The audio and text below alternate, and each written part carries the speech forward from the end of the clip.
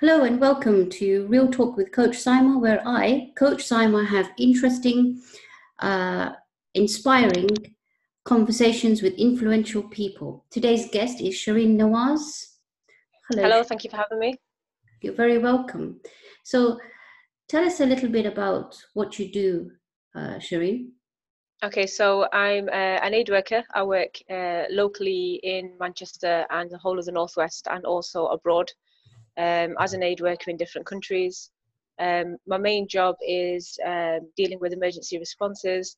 So any urgent attacks that might have happened abroad, any emergency food supplies, medical supplies that need doing will fly out straight away.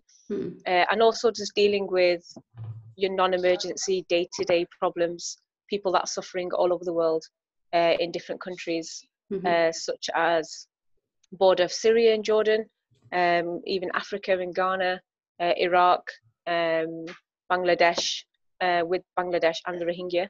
Yeah. So these are just some of the places that we visit. Right. Okay. And so tell me a bit. So I believe you're going in Ramadan. You're going to, is it Iraq? Iraq, yes. Yeah. Yes. So tell me a bit about the situation there right now.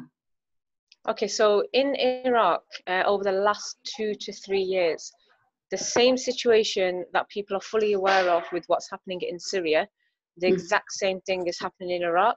It's just that there's not much media coverage on Iraq than there is in Syria. Right. So exact same way as ISIS terrorists have taken over a lot of parts of Syria, they've done the exact same thing in Iraq.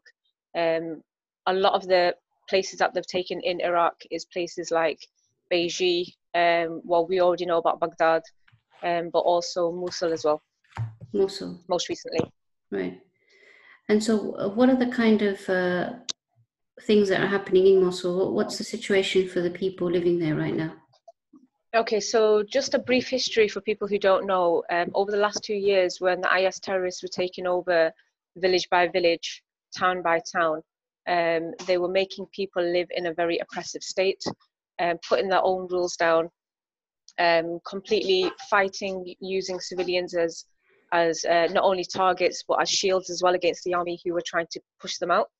They were using schools, hospitals, as a main hiding point, so that those are the ones that can get targeted and destroyed during the fighting.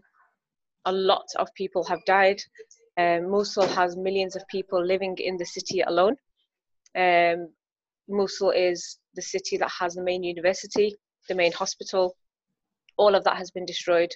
I mean, alhamdulillah, we've rebuilt some of the university and we've rebuilt the main hospital that was taking all the civilians to there. We rebuilt the blood bank because it was coming to a point where people were actually, hospital staff were going from house to house asking for blood.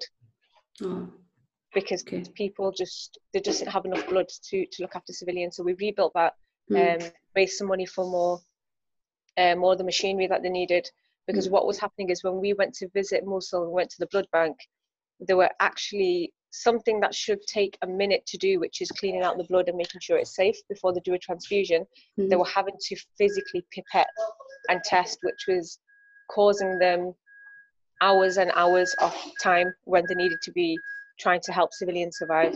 So we've done all of that. We've also rebuilt houses. Okay. Now the situation for the people out there at the moment is they do not have anywhere to live. They do not have anything to eat. And there are so many orphans walking around the city, in and out of rubble. There are so many children sat in cars that have been destroyed, that have been used as bomb detonators, car bombings, things like that, that actually just sat around. I've got pictures from there. I think there was 7 children sat in one car, very dangerous. There was glass everywhere. Anything can detonate at any time. I remember when I was there quite recently, I was walking across a part of rubble and some child ran up to me and said, Auntie, don't go there, that could blow up any minute.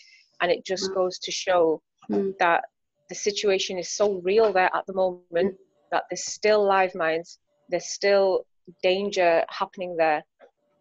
Wow. So easily and so much. So they're living in a state of fear, as well as Living not in a state of rest. fear. Although IS have been pushed out, there are Okay. still sleeper cells in there. Now, sleeper cells are people who are hiding amongst civilians that could still be terrorists. So Right. there's still that aspect. And also, when we were distributing food Mm.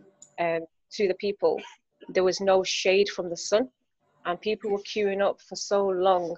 We were absolutely dehydrated, and we'd only just started distributing aid for the first 3 minutes because everything's destroyed. There's no buildings, there's nothing. And I was speaking to this 180-year-old lady, and I said to her, you know, do you have a husband? Do you have a son? She said, I have nobody. And I said, okay, I'll help you take your food back home. And when we got to her house, it was just 5 stones, literally. Right. So she's living in rubble. Yeah, living in rubble. Mm. And it sounds like you're putting your own lives at risk, to be honest. But obviously, if you don't do I it, mean, to be honest, as aid workers, right. you have to have a certain element of risk. We do try and stay as safe as possible, but there is an element of risk. I remember I was distributing, we could hear bombs going off in the back, and the ground was literally shaking. Right. Yeah. It's that bad. It's alarming, yeah. And may Allah reward you for the risk that you are taking to help these people. I mean, and you mentioned that. Thank you. I mean, it's something that has to be done.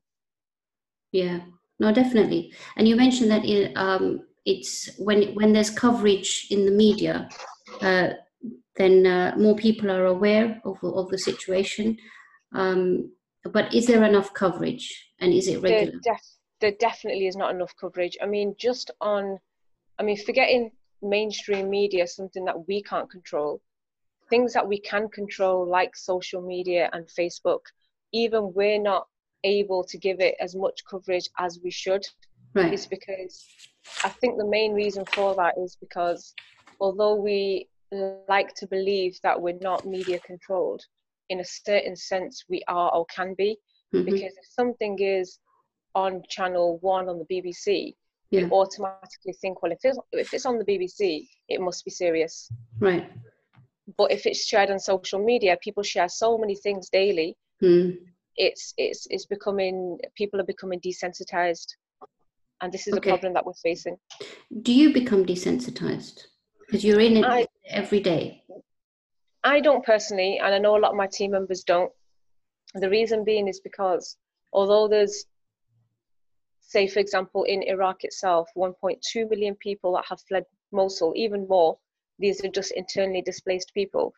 Now, every single person that we meet has a different story. Every single person that we meet has a different problem that they're facing. Right. So it's very, very difficult to get desensitized, because when you're listening to these stories on a podcast or you're listening to it on social media, it's very difficult to relate. But when you are in front of somebody and they are crying because their mouth is so dry from the lack of food, for example, and this person is an 85-year-old woman with no family, it's very, very difficult to get desensitized. I mean, how can you? Yeah, no, of course, because you're in there day in, day out, and you see the actual reality of it. Like we listen to it and then we go back to our daily lives, but you're actually, when you're out there, you're actually living it and you're seeing it 24/7. And so it's raw, uncensored. So I can absolutely understand that. And I mean, so tell me, I mean, we do have access to social media. How powerful is that? Social media is very powerful. I mean, let's take New Zealand, the really, really sad situation that happened in New Zealand. Let's take that as a perfect example. It was in mainstream media. Yeah. It was shared on social media. Now, it's people's expectancy that is a problem. Now, when you see something in Syria or in Iraq, you expect it. So when you see it on social media, you're like, yeah, well, that's going to happen in there. But when you see it in a place like New Zealand, where you don't expect it, you are going to be shocked by it. I mean, how many people are shocked about Syria and Iraq? We should be every time it happens, but we're not, because we're so used to it and we expect it there. So some of the problem isn't just mainstream media. Some of the problem is within us and the way we view things. Right. And that's something I think that we really need to try and change, because New Zealand wasn't expected. Everybody shared it. I mean, I personally didn't share it. I didn't believe it should be shared. Right. I mean, the video itself, I think it was tragic. It was horrible what happened. I wouldn't want my family members being shown on social media like that. I mean, the fact that it happened, that should be shared, but the fact that the way it happened was was definitely horrible. Yeah. So yeah, part of the problem is us, to be honest. Right. So I mean, yeah, obviously, like, because it's a Western country, so it had more media attention, Yes. and they always do, promote that a lot more. And like you said, like in places like Iraq and Syria, so it's like happening day in, day out, and it hasn't really stopped, and it's continuing. Tell us about that. I mean, like we even with Palestine and places like that, we hear about when there are airstrikes and that, but then it's not like it's, when we don't hear about it, it's not like it is not happening. Exactly. It happens every day. So let's go back to New Zealand. Imagine New Zealand happening in Palestine, Syria, Iraq daily. Every day. Daily. Every day. Imagine that. God forbid that was ever to come to our doorstep. Because what we have to remember, it got to New Zealand, it could get to us. Look at the Manchester attacks, London attacks. Yeah. It could get to us, and we would hope that there'd be somebody on the other side that would help. In fact, picking up on that, I met a Syrian refugee, and he was explaining to me that he had an amputated leg. So when I asked him what had happened, he said, I was an aid worker like you. Oh, okay. So when the Syrian attacks happened, it was his job to go and save people. So as he was saving people, he lost his own leg. And he was saving somebody who was blind, who didn't know where the airstrikes were going, where they were coming from. He was just running around endlessly. He couldn't see. He was saving that person, pushed him out of the way. A building fell on his leg, and he lost his leg. And he's an aid worker like I am. Yeah. Yeah. I mean, every single story I can tell you is personal. I mean, I can sit and I can talk to you about the bombings, and people can't relate to that. It's only when I go into personal stories of individual people, which I'll give you an example of if we have time for that at some point. So you'll be able to actually put a name and a face and a family to these people, because that's when you can relate to it, because then that could be your child, God forbid, that could be your father, that could be you. Only then do you relate to it. Yeah, no, absolutely. And we should always think of them as our own. And being in the West, especially, or in a country which is, safe from war, we have a responsibility to look out for our Muslim brothers and sisters, and all whole of humanity, really. We do. What are the things that we can do? Because, like, I think it's lack of knowledge as to what we can do. So if you could share with us or with our listeners the things that we can do to help these people. Okay, I will quote a internally displaced person from Iraq. This is his quote. He said, "I wish Iraq was called Syria so that people can think about us the same way they do with Syria." Allahu Akbar. That in itself says a lot about us as people. I mean, it's absolutely great that people focus on Syria. So do I, so do we as a charity and aid workers. Yeah. But Iraq has been forgotten, and it really, really is forgotten. Right. And what we can do is not let them just be background, background on our social media, background on the news, background in our lives, because, if I was to quote, and I will quote what one person said to me, is one day we all went as a group of people, and we went out with a lot of aid. We were doing things with orphans, etc. But when we went out, we decided to give notes from the public. So people from here, really nice, cute notes saying, may Allah be with you, our du'as are with you, here's a hug, and all these really nice things that you probably want to say to them. Things that you're probably feeling right now, you want to go and say, don't worry, it'll be okay, all of that kind of thing. Yeah. So we went over, we got them all together in the community centre after a distribution, and we were speaking, and we read out these notes, and they appreciated it. I said thank you, but then one lady stood up and she said,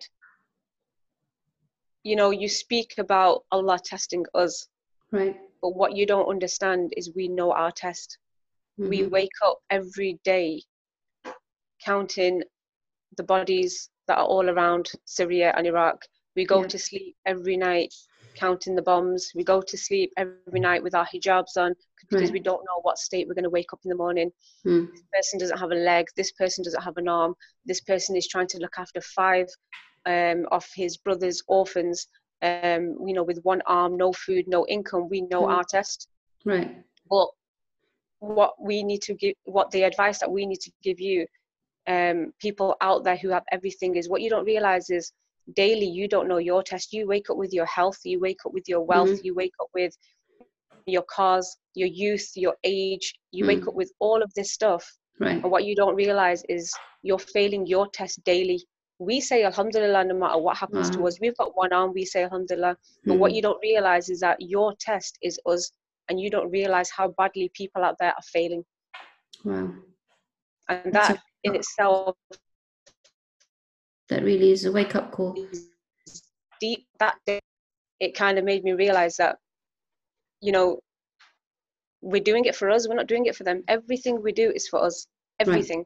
Mm. It's to better us, it's to better our iman, it's to better our, you know, we give sadaqah, it will be a shade for us in the day of judgment. Everything we do, even from a humanity point of view, Mm. we're not going there to benefit them at all. We're going there to benefit us. And That's that's what reminded me. exactly that's such a good point. I'm glad you touched on that, because that's actually a shift in mindset, isn't it? It is Like a we're not very actually important one. giving charity to them. We're not actually helping them. We're helping ourselves, because then we have something to present in front of Allah, because Allah's providing for everyone, but He's Exactly. testing us. Um, so that's really a good point. And so, how does a charity work? Because obviously, like you mentioned, that we need to understand how a charity works before we can know what to do ourselves. So tell us a bit about how it works. Yeah, so, you know, people over the last X amount of years have been given charity. It's part of our deen, it's part of humanity, it's part of our zakat, you know, it's part of, you know, it's further for us to do that. People have been giving it, but not really seeing the fruits of where that is going. Right. With Human Relief Foundation, where we slightly differ is everything we do, we use free tools like social media to Mm. show people where their donations are going. And I think Right. this is really, really important. It's not for us to go on social media and say, hey, look at all the good we're doing. It's nothing like that. It Mm. is, hello, this is to all our donors. For all the money that you gave us, this is where it's going. And it's important to rebuild that trust back in charities. So you have So what I would, transparency there. transparency and trust. So what I Mm. would recommend people to do is, instead of having certain misconceptions about, you know, charities not actually giving the money where it's supposed to, Mm-hmm. come with us. We take groups of volunteers on the ground. I've got a group of 20 girls going to Jordan on the border of Syria to aid Syrian refugees and orphans and widows in June. Everything they raise, they are taking with them and distributing themselves in terms of food packs, hygiene packs to widows. We're going to be doing things with orphans, Mm. and also they'll be handing out zakat to people hand in hand in their homes. And that is really important because Mashallah. we'll be the means of taking them, we'll be the means of showing you who the most needy are, but the Right. money is coming from your hand straight Right. into theirs, and that is how it should be, and that's really, really important. Because that is there is kind of like an idea out there that you know, charities, not all the money goes to who it should go to, etc., because of whatever they think it is, admin costs or whatever. But you know, Yeah, that's another thing that we can touch on, is like some charities, I mean, in order for a charity to actually run and work and stay in business, it has to, I mean, the charity workers they have bills too, right? So what are your thoughts on that? absolutely. I mean, in terms of Islamically, if you think from Islamic point of view, the charity worker has a right as Mm. well. So the person given the zakat has a Yes. right to go and use a certain amount of the money Yes. to, for example, if I give somebody £100 zakat, Yeah. Islamically, he is allowed to eat from that zakat while he's on the way on his journey Yes. to go and deliver that zakat. Now, with every charity, they have a certain threshold. Now, as a person, as a donor, you should find out from certain charities what that threshold is. Yeah. And if you're happy donating to that charity, because every single charity has a different one. Right. Now, it doesn't mean that every charity does take from that money to go and eat. That was just a basic example from an Islamic point of view. But people should find out, stop looking at negative stuff on social media. Yeah. So many charities do so much good. Yeah. And it's not just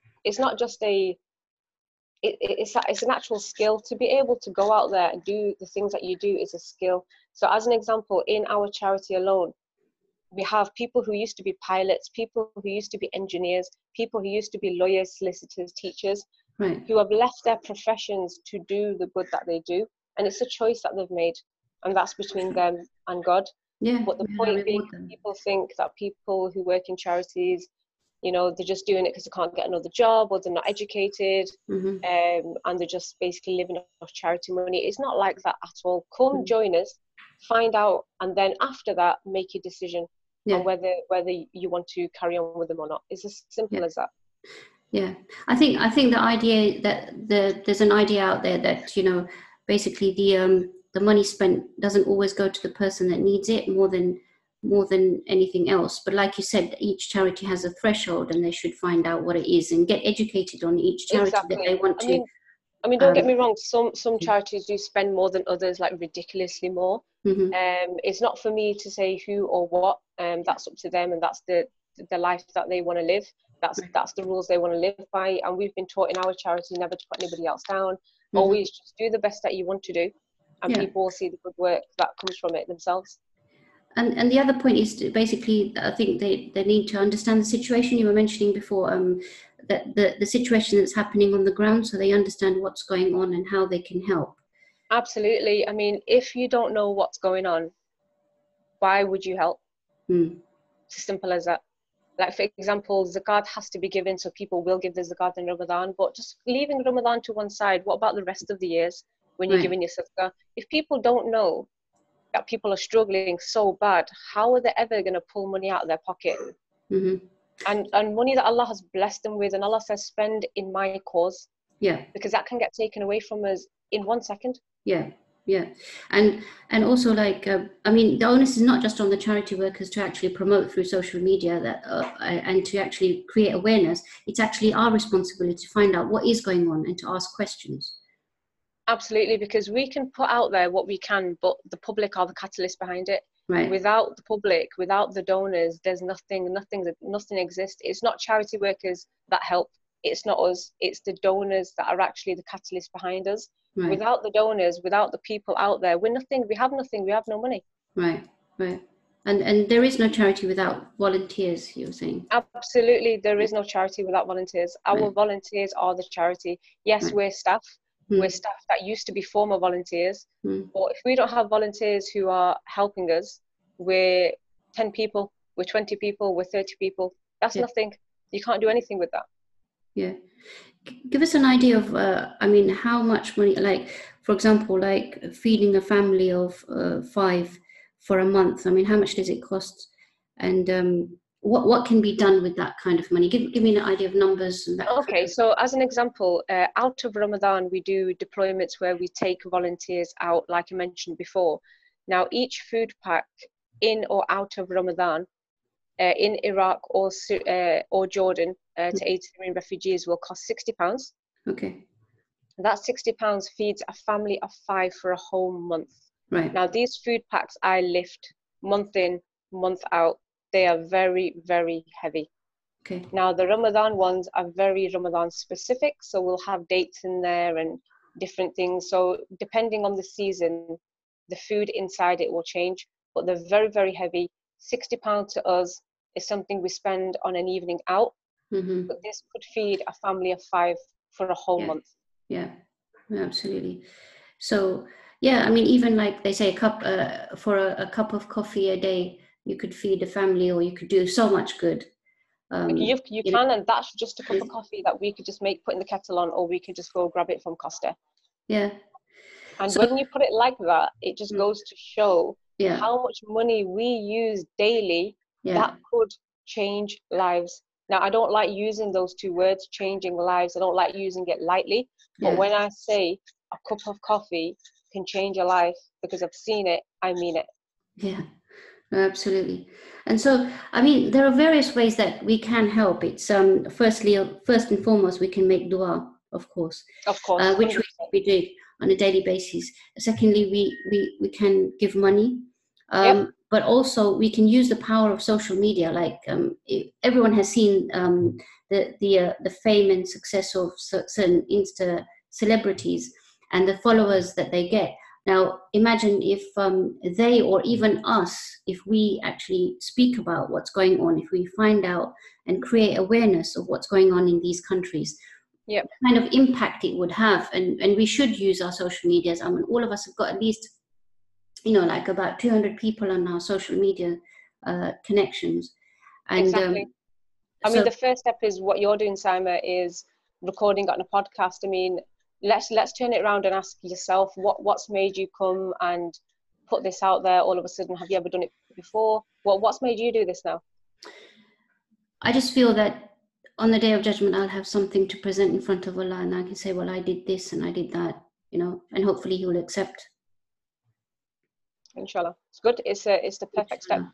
Yeah. It is a perfect step. So, I mean, if I explain, let me just put some reality into some of the statistics. So we're talking. Let's go to Jordan for the Syrian refugees. A man that I met a couple of months ago, we went into a house close to the border of Syria, and there was one man, his wife, and there were 6 or 7 children in the house. The house was an absolute state. When we went in, his wife was actually mentally ill. Hmm. The reason for that is because she was hit in the back of her head during the war in Syria with a gun. Allah. And he literally just knocked the gun in the back of her head and made her mentally disabled. She's now can't be a mother to her children.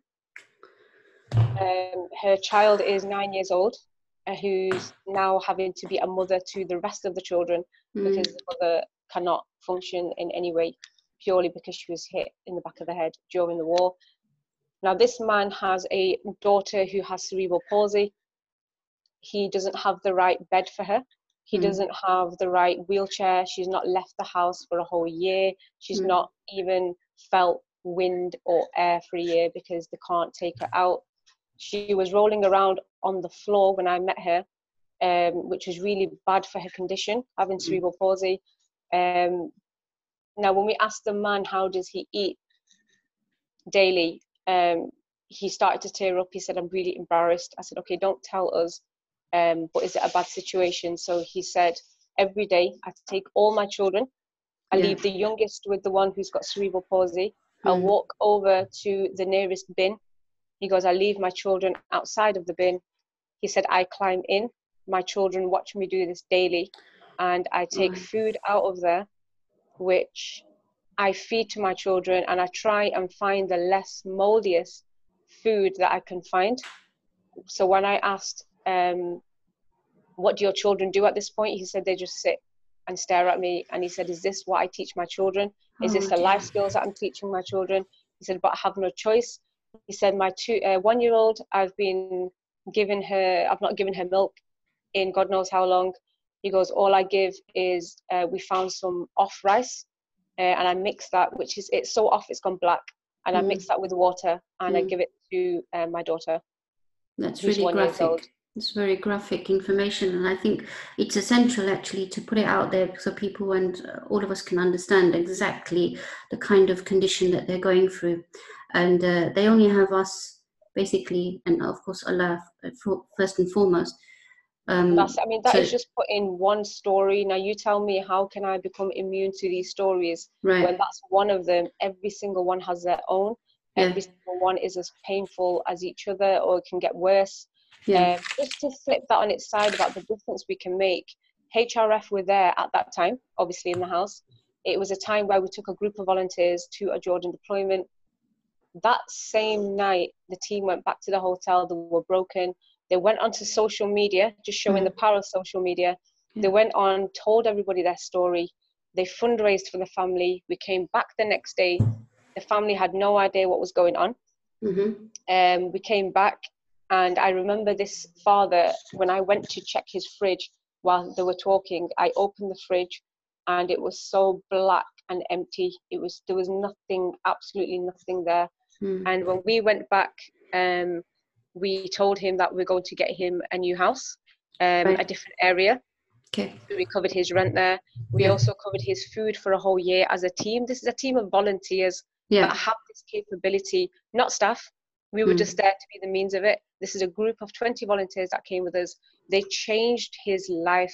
What they also did was we went and got a wheelchair, a specialist one, for the girl with cerebral palsy. We also got her the right medical mattress.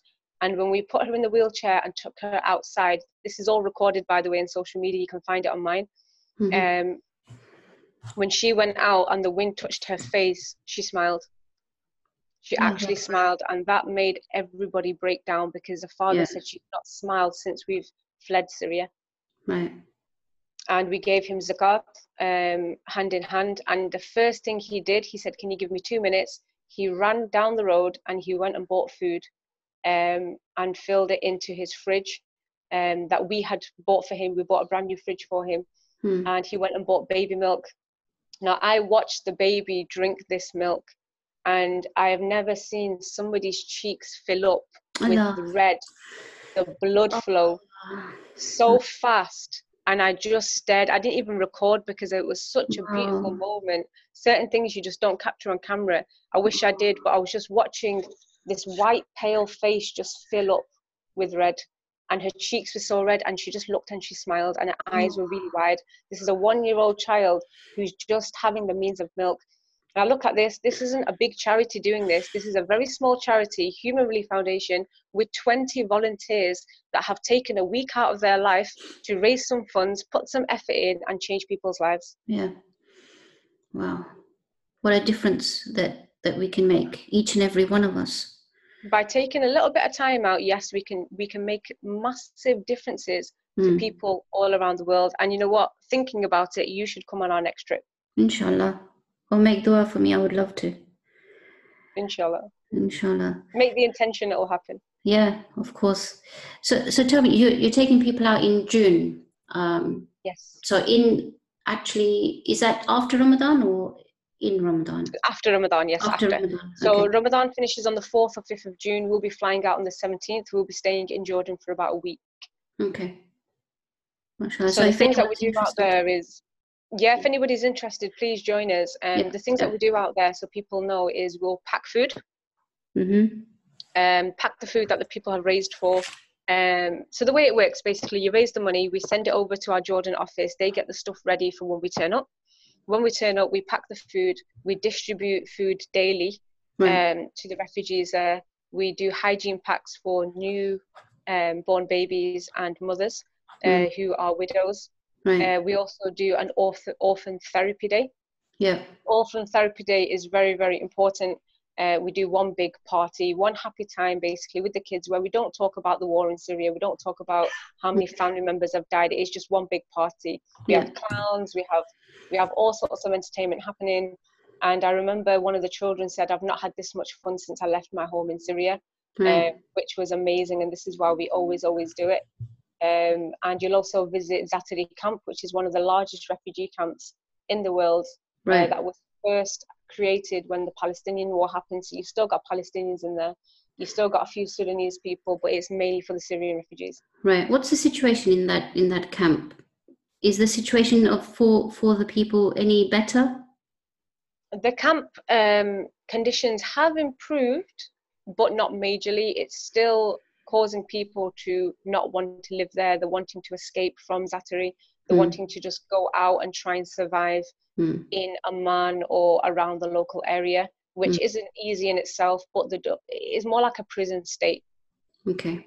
Think about 4 walls, and you're in there with 85,000 people, and per 1,000 people there's one toilet.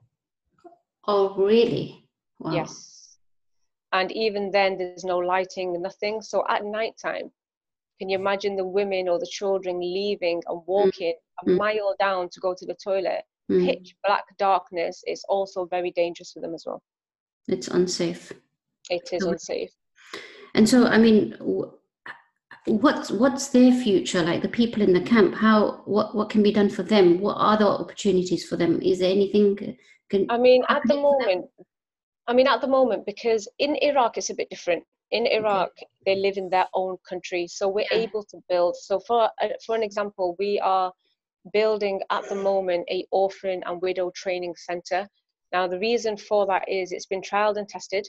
We've been training people up to a skill, and they've then gone and got a job and be able to get some income. Now, that firstly puts dignity back into these people. Yeah. That secondly eradicates the need of certain people who actually go to this training center, eradicate the need of depending on charities, because they literally depend on our sadaqah and our zakat. Yes. I remember one person saying that I used to give zakat and now I am zakat applicable. And that's so nice. Yeah. Yeah, I used to give zakat, but today I am zakat applicable, and may Allah keep you from being zakat applicable. This was her dua to all of us and the donors out there, which reminds me, one thing to all the donors out there, if you could see or hear the du'as that people give for every single penny out of your pocket just to hear that dua again. They're incredible, and these type of du'as will be our shade on the day of judgment. Just to clarify, so she was getting zakat, and now she's able to. She's in the position to give zakat. Is that what you were saying? No, the other way around. Okay. She said there was a time where I used to give zakat to the people, right? And today I am zakat applicable. Today zakat is applicable on me. Yeah. And that is powerful because we give zakat. God forbid we are zakat applicable tomorrow. Right. Yeah. So in going back to the situation with the people in Jordan, so in Jordan it's very different. At the moment, the Syrian refugees cannot work. It is illegal for them to work. The reason being is because the economy will start collapsing. The Jordanian economy, because they've taken so many refugees, they've taken at least 3 million. Because they've taken so many, there's only so much they can do. So if they give them the rights to work, that's going to affect their own people.